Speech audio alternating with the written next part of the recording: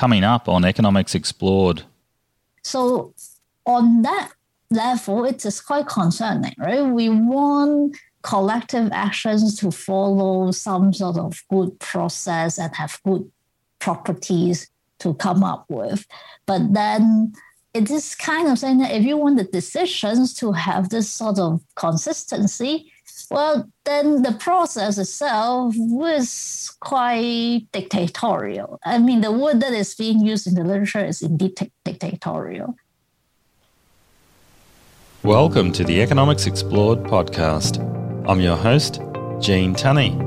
I'm a professional economist based in Brisbane, Australia, and I'm a former Australian Treasury official. This is episode 102 on Arrow's Impossibility Theorem. My guest this episode is Dr. Priscilla Mann, Senior Lecturer in the University of Queensland School of Economics. Priscilla has deep research expertise in the field of economics known as social choice theory. She's had a range of publications in leading economics journals on social choice topics, including on impossibility theorems, of which Arrow's impossibility theorem is the most important one. The theorem was discovered by legendary 20th century American economist Kenneth Arrow, who won the Nobel Prize in Economics in 1972, partly for the theorem. As Priscilla outlines in our discussion, the theorem begins with some desirable criteria for collective decision-making in a democracy. One of the leading public finance textbooks, Rosen and Guyer's textbook, notes, taken together, these criteria seem quite reasonable. Basically, they say that society's choice mechanism should be logical and respect individuals' preferences.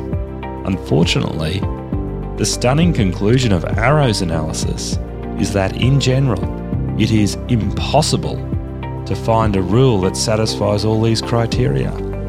A democratic society cannot be expected to make consistent decisions.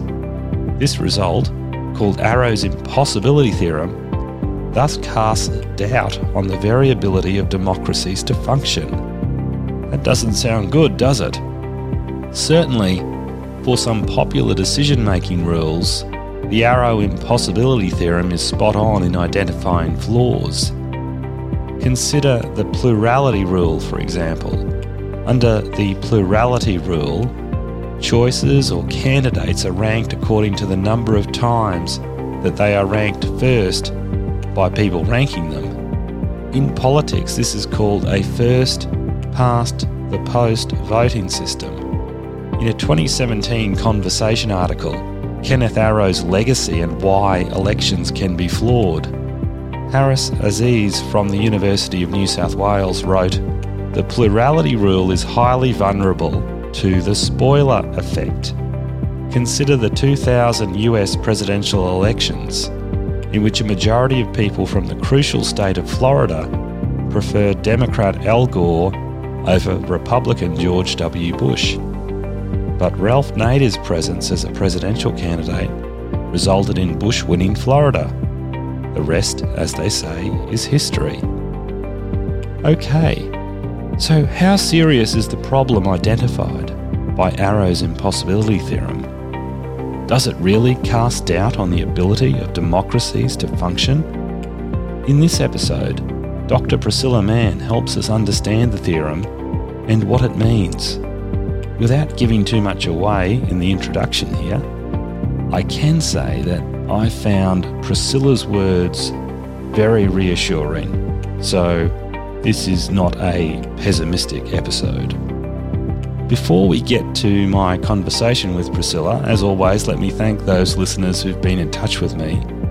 If you have any questions, comments or suggestions relating to this episode or previous episodes, then please send them to contact@economicsexplored.com. I'd love to hear from you. Also, please check out the show notes for links to materials mentioned in this episode, and also for any clarifications of points made in the episode. Righto, now for my conversation with Priscilla. I hope you enjoy our conversation. Dr. Priscilla Mann from the University of Queensland, welcome to the podcast. Hello, thank you for having me. Oh, it's a pleasure, Priscilla.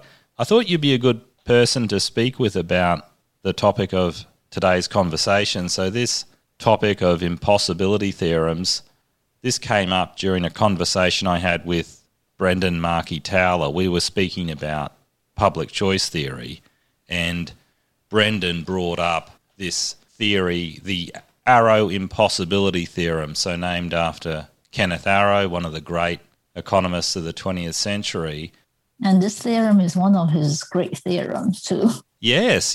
And was it something that he discovered during his PhD research? Was that the story?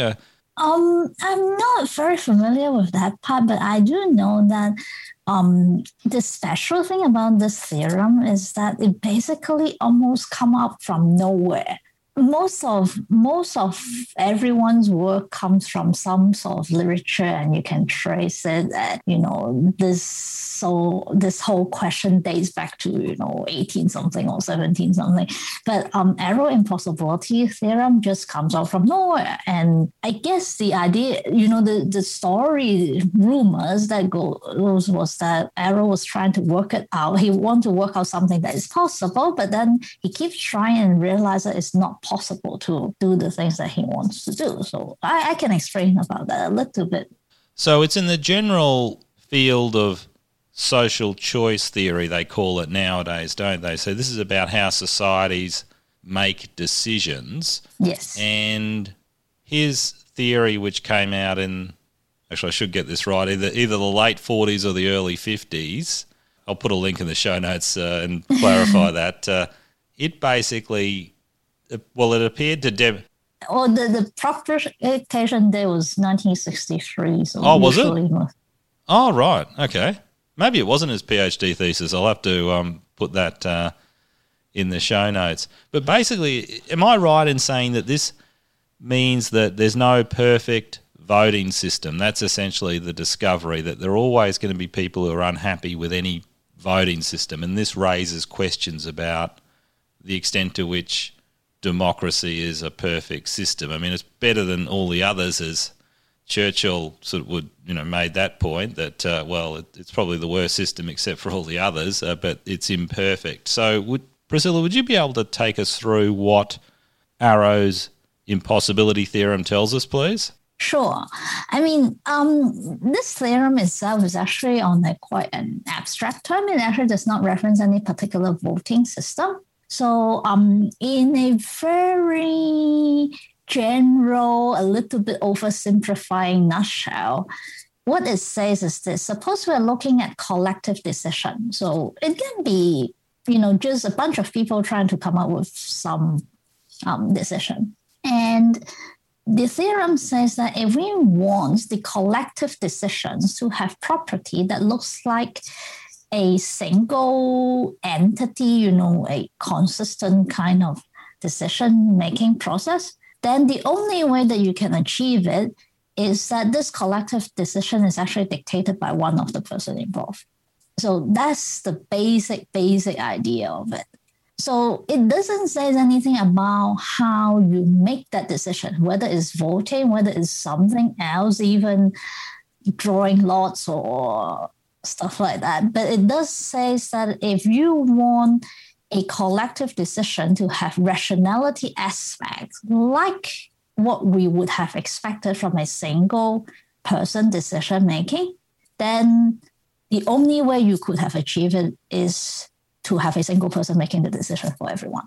Right, okay. So that means you can't get away from the fact that you may need, if you want to make rational decisions, I mean, assuming you do want rational decisions made for your society, so you want governments to make rational decisions, then there has to be, you need a decider, so to speak. I hate to use the word dictator, but you need someone to make the decision. You can't just rely upon, a citizen-initiated referenda or asking everyone to vote on something, because you may not get a rational answer. Is that essentially it? Yeah, the rationality is not so much in terms of having make a good decision. It means that across time and across different decisions, that there is some sort of consistency. So it is say multi-issue kind of consistency or across time consistency. I can explain a little Yes, bit please. more so Yes. that it is a bit clearer. So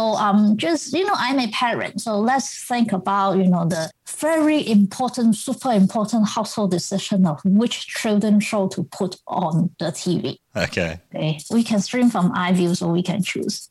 Yes. Now, so here is dad and mom and our two kids. And the first thing about the theorem that says is that suppose there are more than three alternatives. So if it's two alternatives, the solution is actually fairly simple. Simple majority rule usually does things pretty nicely. We can actually get to that point, if you only have two alternatives. And I have done some research on that aspect to, two alternatives for take. But in that case, we do have quite a lot of room to wiggle around. But let's say there are more than two alternatives. So, well, what are the shows that my kids like? They like the Wiggles. Yeah. They like Bluey. And some parents doesn't like it, but, they like Peppa Pig. Okay, so it's the Wiggles, Bluey, and Peppa Pig. Okay, yes. Yep. So 3 shows on that you can choose to watch on TV. Okay, yep. And we have to make a collective decision on which show to put on TV. Okay. Now, we don't just want one single decision at a time. What we want is that we want a whole decision process that if everyone says, this is my ranking of this 3 show, and then given every possible ranking of every person, then let's say we put it into a computer program, and then the computer will spit out a solution for me and say, okay, if dad likes this and this and this, and mom likes this and this and this, and big sister like this and little sister like that, then this is the show that we will be watching. So when we talk about a decision rule, a rule actually takes every individual preference or every individual rankings over all these alternatives and then spit out a decision for us. So this is what we call a decision rule. Yes, okay. So now here comes in a very important assumption of this theorem as well, which is we allowed all possible ranking to occur, to be inputted to this mechanism, to the decision rule. So every possible ranking can be accepted. Now, at this point, you might feel, especially in a case where we are talking about TV show, that might feel actually possible, right? Our preference, our taste changes. But in actual society, public choice decision making, as we can naturally later talk a little bit more about it, is actually not that innocuous an assumption as it might seem. But anyway, so suppose every ranking is possible, and it's possible from everybody. And then what we want is that we want this decision rule to satisfy 3 properties. The first property is a very simple one. It says that if something is liked by everyone, it's the top choice of everyone, then you should choose it. So this one is fairly intuitive, right? If everyone says, yes. Bluey is the best, okay, then we put Bluey on. Now, the second one says that, now suppose one of the show is actually unavailable, and we have 2 different profile of our, ranking that differs only in terms of how this unavailable show is ranked relative to the other 2. But for the 2 available shows, all our ranking remains unchanged. Yeah. So if in ranking number 1, everyone puts, or like 2-person puts Wiggles above Bluey, and the other 2 puts Bluey above Wiggle, and then in the other one the same. But the only difference between these 2 ranking profiles is where we put Peppa Pig. Then if we pick Wiggles in the ranking number 1, we should also pick Wiggles in ranking number 2. Yeah. We should not change that decision. If the only thing that changes is the ranking of the options that are not available at the moment. So that is the requirement number 2. There are many different names for this condition. in my own research with my colleague, Dr. Shino Takayama, also at UQ, we call it the independence of infeasible alternative. We feel that is more accurately describing it, but different names have been used in the literature. Yeah, I think I remember it as the independence of irrelevant alternatives. Would that be right? Would that be one of the labels? Yeah. Yes, that's the more traditional term of it. The reason we don't want to use the word irrelevant is because there is another reason why an option might be irrelevant, which brings me to the third point, or the third property that we want to have, which is what we call the independence of a losing alternative. So in this case, an alternative is irrelevant, not because it's not feasible, but because it wasn't chosen. So let's say if out of, so I fixed the ranking, and let's say out of all the 3 shows, we choose Bluey. Yeah. Now, suddenly, our preferences haven't changed, but suddenly Peppa Pig is not available.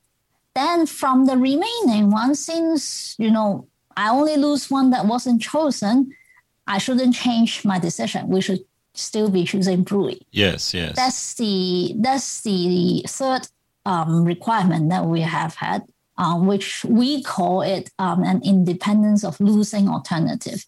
Again, there are different other names of it, and one of the way that this requirements come up is more in election, where if a candidate sees that he or she is losing and withdraws from the election, it shouldn't change the election result, the idea being. Right, okay, yep. So these are the 3 requirements. So the first one is a kind of a, Pareto or optimality principle where, if everyone likes something, yes, choose that. The second one is an ranking profile consistency. So across different possible rankings, but if those rankings are only changing at the part that we cannot really consider, we should have a consistency of choice over these different ranking profiles. Okay. And the last one was that I fixed the ranking profile, but then if I am taking away options that were not chosen before, we shouldn't change the choice as well. So it's again some kind of consistency over what is available. Okay, so Priscilla, could I just go back to the decision-making process? So there's yourself, your husband, and your children. So if we've got 4 people making choices regarding the programs, and you're giving them a ranking from 1 to 4. No, there are 3 programs. So there are 3. Yeah, sorry, yeah, silly me. Yeah, 3 programs. Yeah. Okay. So each of us can rank them 1 to 3. Which one do I like more? And how do you determine from that which program wins? Is it the one that gets? I'm just trying to think what the actual voting rule is, the decision rule. Oh, you don't know. It can be anything. I mean, you can write down some more easily understand voting rule, like, anything that gets at least 3 votes. And if not, then maybe we'll do something else. You can write down something like that. But this theorem is so general that it does not even specify what you do with it. So, is that right? Right. So you can think of it as someone just write up a computer program. We all input our ranking, and then boom, something will come up. Okay. Right. So, I mean, what it could do is it could give a score of 3 to your top choice, and then you just add up the scores for all the programs and work out which one gets the highest score. That might be a way you could do it. Yeah, that actually is very close to what we call the border rule voting system, and it's acceptable to what this theorem is going to. So and that's problematic. What was that voting system called? Sorry. I think it's called border rule, BORDA. Okay. I'll have to look that up, and this might be getting too technical but I was just wondering about that. So this is interesting. So Arrow develops this, a very powerful theorem because it's relevant to all sorts of decision making rules or voting systems. Yes. How did he do this? Is this in set theory? I mean, obviously there's a lot of mathematics involved in this. Is it conceptually challenging what he did, or is it just insightful? I think it's more insightful. I mean, since arrows, there have been at least, this is one of the most studied theorem in economics, I would say. There has been people trying to simplify his proof, dissect his proof, do his proof in an easier way, and even using different techniques of proving the same theorem. So if you ask me, at the end of the day, the proof is actually conceptually not super hard, but I myself purposely prove as well on this as well. So it is not super advanced mathematics. It's more like looking at the profiles and then see what is actually going on. Right. Working on examples. Yeah. Okay. So I'll have to put some links in the show notes to guides or to examples of it, or that illustrate how to demonstrate it, because I think it's probably going to be impossible to do that we couldn't go through the proof here on the show, and I wouldn't expect that. But I guess I was just asking that because, Arrow's famous also for proving the existence of general equilibrium under certain conditions, but that uses... proof is actually I would say that proof is actually much more technical than this one. Yes. There's actually, I have seen a graphical proof of Arrow's impossibility theorem. I think I saw it in a textbook. Okay. It's a textbook by Jelly and Rennie. It's quite a standard kind of PhD first year level. Okay. textbook. I'll have to look into it. So, Priscilla, where I'd like to go for the rest of our conversation is I'd like to ask you, well, firstly, what does this mean? Is this something that should concern us as citizens? And so I guess a good place to start would be, why was this such a revelation to people? You mentioned that this came out of nowhere, and then it sounds like it's prompted a lot of research. Why are people interested in that? And that must be related to, what it means. Why is this important? And so that'd be the first thing I want to chat about. And then after that, I'm interested in your own research, because I know you've been doing research into impossibility theorems, and I'm interested in where that literature's going and what those big research questions are that you're looking at. So if we could begin with the first one, please. What is it about this that's so important? Why are we concerned about it? Well, I guess the first thing that it hits everyone, it was a surprise, was because, the three conditions that we were talking about just now seems very intuitive. And then Arrow's theorem told us that the only way you can have it is that your decision making would be you just listen to one of the people around, and that person determines everything. And that is the only way you could have satisfied those three conditions. Right. So it didn't say which one of you would have that power, but it does say that one of you would have that power. So on that level, it is quite concerning, right? We want collective actions to follow some sort of good process and have good properties to come up with. But then it is kind of saying that if you want the decisions to have this sort of consistency, well, then the process itself is quite dictatorial. The word that is being used in the literature is indeed dictatorial. So, right. So does this raise questions about our voting systems, the nature of our democracy, that we should avoid just 50+1 or majority rules? We want to make sure that there is a much wider support for a particular policy than just 50+1. Is that one way of looking? Is that one thing we could take out of this Arrow impossibility theorem? Not so much. One thing, first of all, we have to remember that this is more than two alternatives, and actually quite a lot of decisions that we make, especially, referendum, really important things. They're usually binary decisions. And as I mentioned, binary decisions, we actually have a lot more room to wiggle. Oh, that's good. That's good, yeah.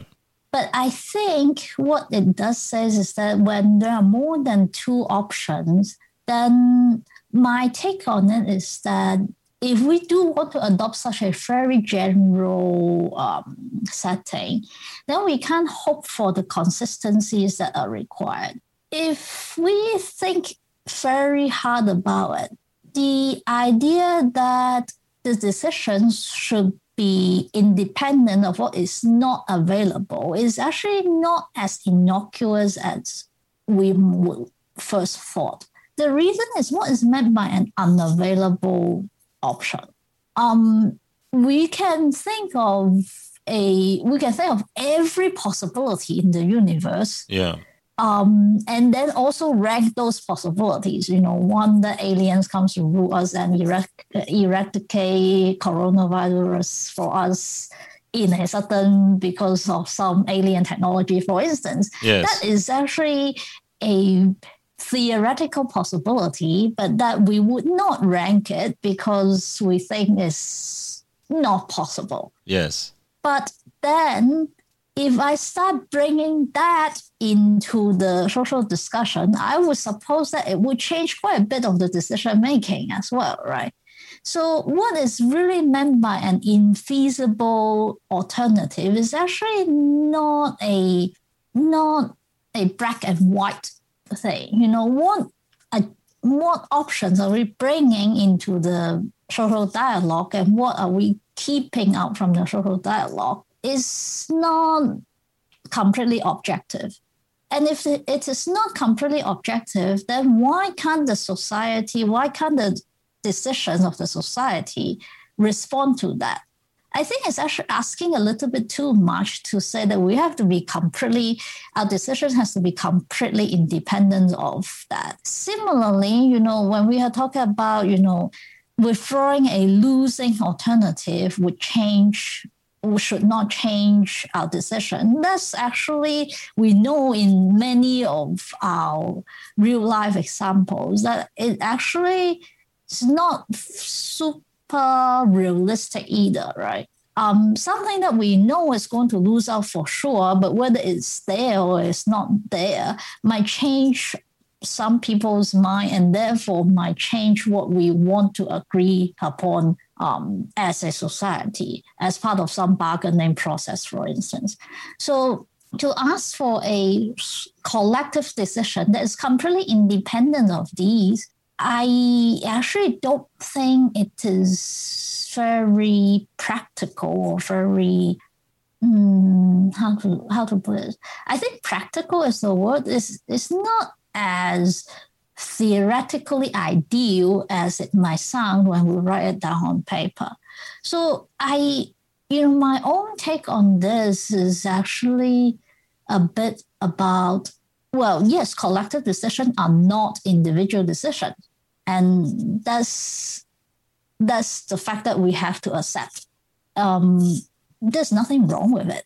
If you think about it, why should a society function like as if it is one person? It is not. Okay, so you're basically saying we can't, am I right in saying it's impossible to aggregate, and this is the impossibility, I suppose, it's impossible to aggregate the preferences of individuals to come up with the decision that a benevolent social planner would make? Is that one way of describing it? No. I mean, well, if you do have a benevolent dictator, you can let the dictator choose what he wants. That is one form of aggregation. So what I'm saying is that I don't see there being a very big necessity that a collective decision, that decision rules, needs to satisfy this independence axiom that much. There is actually some theoretical reason of sometimes why we want those independence axioms, because that helps us to do implementation. So just now I was assuming that everyone just input their preference, the ranking honestly, but you can think of people lying, trying to, in order to get a better outcome from the machine. So one of the reasons why we want those independence axioms is that, with those, then you can prevent the lying. But in a lot of situations where we think about this strategic reporting, so the technical term is mechanism design. Yeah. We have something called money. And this actually goes back to the point that I made about that every ranking is possible. This assumption, this condition, this requirement, that this machine will take every possible ranking. This condition actually breaks down when I have money, and if everyone likes more money, then less money. So I would not have a ranking where someone prefer having less money to more money. Then again, once you break these conditions, then you can have something that is quite reasonable, quite democratic, and give you good outcomes, and it doesn't violate some of these consistencies requirements. So that underlying condition that every possible ranking is possible is actually a very strong assumption in many settings as well. Even in political settings, more often than not, we do not expect that we have a lot of variations in how people rank parties or candidates or social issues. There is some kind of correlation typically. Right. So in that sense, this theorem is quite restrictive too. Okay. I'll have to look at and see whether there are any real life political examples of where this impossibility theorem could be relevant and where it could mean that you get choices that don't really, you can't say that they're rational in any way, or that they violate these. Are they axioms? Or would you call them axioms? Yeah. Okay. Right. Okay. One other thing I want to point out is that, the word dictatorship, puts a lot of us off. But in some cases, it's actually something a lot milder. Okay. So think of a situation where I have, say, some assignment problems. You say I have 10 people and I have to assign them to 10 houses. Say, one way we could do is that we determine some order of these 10 people. It can either be a random draw or, we determine, according to their needs. But anyway, I have a list of these 10 people. And then I tell the first one, okay, choose the one you like first. And then the first one choose one. And then the second one, we ask him to choose from the remaining 9 possible. And then all the way down to the last person. We would probably feel that this is quite a fair or reasonable system. But it's actually a kind of dictatorship that we call serial dictatorship, which is allowed under Arrow's impossibility theorem as well. You call it what, sorry? What sort of dictatorship? A serial dictatorship. Okay. In a sense, it's a series of dictators. So here, what we are going to choose between are the different possible allocations of the houses, right? So the first person is the first dictator. He chooses among all possible allocations, those that he likes more, which is the ones that he is assigned to the best house. But then he is indifferent between what other people are getting. So then he chooses the ones that he likes most, and then he leaves the choice to the second dictator, who then choose from the remaining alternatives the ones that he likes more, and then leave it to the third one, and then until the last person can only get the last house. This is actually a form of dictatorship. Yeah. In his technical theoretical definition, but it's not something that we would feel being very unpleasant either. Yes, so because you mentioned the random element of it, didn't you? And that could be construed as or considered fair. So we wouldn't necessarily see that as a problem. Okay. Yeah, you can determine that. Actually, some say if you think about, say, college, university praise assignment, it has this flavor. And the good thing about it is that if you do it like this, everyone would have the incentive not to lie about what they like more. You won't have people trying to pretend that, I actually like that, house number 3 more because I know the house number 3 is less likely to be already have chosen by someone else. And if I do not get it, I get a much worse choice. Oh, yes, I see. So this kind of mechanism actually has a advantage that is actually truth telling. Okay. Is this what dictatorship encourage that, right? Because if I let you to be the dictator, you better tell me what you really like. Okay, so we could get better outcomes if we randomly make people dictators temporarily. Is that a takeaway, or in this serial decision making process that you're in this particular setting? Yes, you can get an efficient outcome if you randomly make people. And what do you know the paper that this was demonstrated in, Priscilla, or who demonstrated this? No, this is actually coming from the matching or assignment literature. Okay. It is quite well known. I mean, the first way of showing that it is a dictatorship is actually more general. It's come from the mechanism design. So it's kind of an insight by looking into different literature. But by now we pretty much realize that. So this is typically the method proposed in college admission, actually.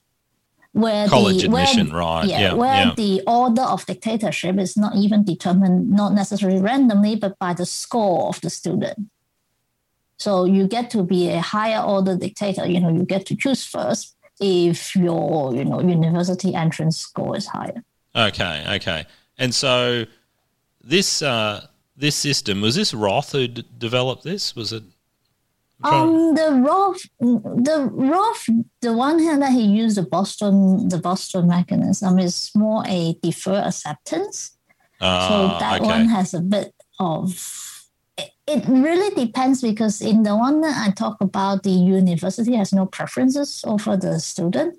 So the houses have no preference about the people whereas in the Boston school mechanism, the school actually have preference over the student as well. So that makes things a little bit different. Okay. I might have to cover that in a future episode. I'll have to look more into that. No, it's fascinating.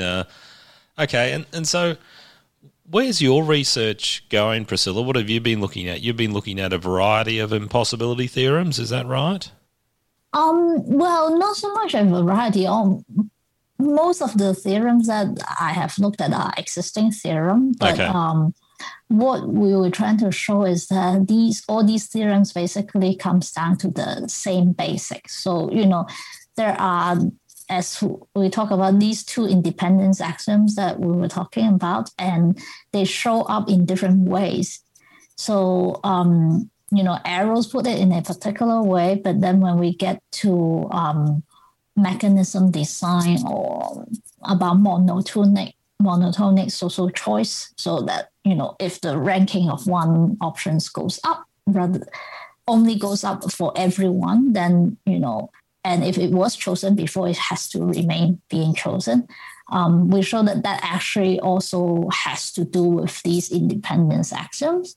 And then, as I mentioned a little bit about in more of an election setting, then the independence axioms comes out as if there is a candidate there, and if the candidate is dropped out, it shouldn't affect the election outcome.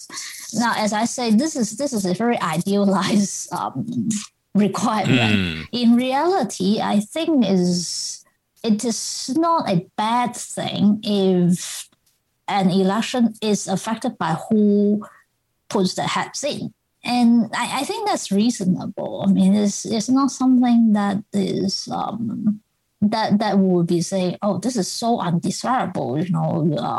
People can strategically decide whether they want to enter an election or not. People do strategically decide whether they want to enter an election.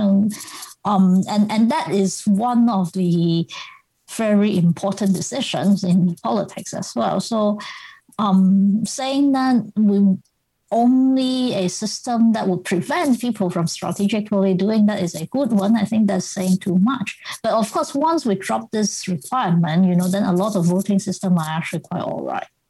Okay. Well, that's reassuring. Okay, so what were the other impossibility theorems, Priscilla, that you looked at? There is two very important and famous one. One is called the Muller-Satterwhite theorem. It talks about social choices that are monotonic. And as I said, monotonic means that if the relative ranking of one options only goes up, but not for everyone, then if it was chosen before, it should remain being chosen. Yeah.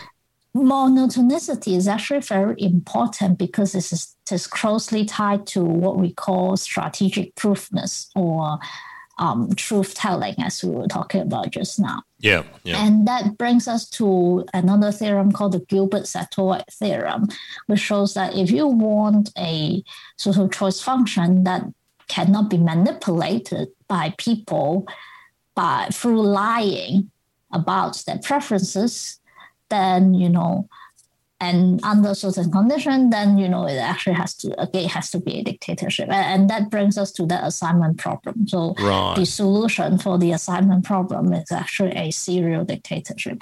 But again, as I say, in that case, it doesn't sound too bad. I mean, we call it a dictatorship, but it's something that most people would feel is quite fair. Yes, okay. Right. This is fascinating, Priscilla. I'm going to have to look more into it seems, and do a bit more research. I remember studying this Arrow impossibility theorem, a long time ago now, and decades ago, really, and I sort of recall that it does say something about our voting systems and that they're imperfect, and it can be then, therefore, difficult to get decisions that satisfy these axioms which you would say are desirable. But to satisfy the axioms, you essentially need to make someone a dictator, is that? Yes. Okay, gotcha.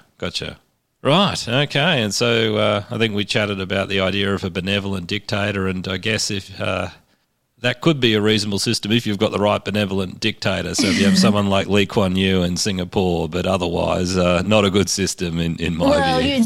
I'm not even very sure about that. Oh, okay. But what I would say is that these requirements, these conditions that we put on, theoretically, they might sound very intuitive. But if you really probe them and ask, what does that mean if I'm putting them into a real life situation, you might actually realize that it is not as essential as one would think. And to be honest, one thing that we talk about is that, it's like individual rationality, my choice should not be affected by what is not affordable to me. But actually, these days with behavioral economics, we know that even individual decision making is quite susceptible to, what other possibilities might be out there, even though those possibilities are not available to me. So I think in light of that, is it necessarily very logical or reasonable to ask for collective decisions to exhibit that kind of independence of irrelevant alternatives? I'm not so sure. Indeed, one of the interesting things that I personally have found, and I don't think much research has been done on this front, but I think there might be some potential going forward that way, is to look at if we put behavioral economics, all those nudges, how people are susceptible to framing. And if we take that and put them into social choice, what would have happened? And when we put it into social choice, there are two ways of thinking about it. One is that I assume that the society is a single person, but it's a single person who can fall prey to these framing or nudges or, effects of things that might be around.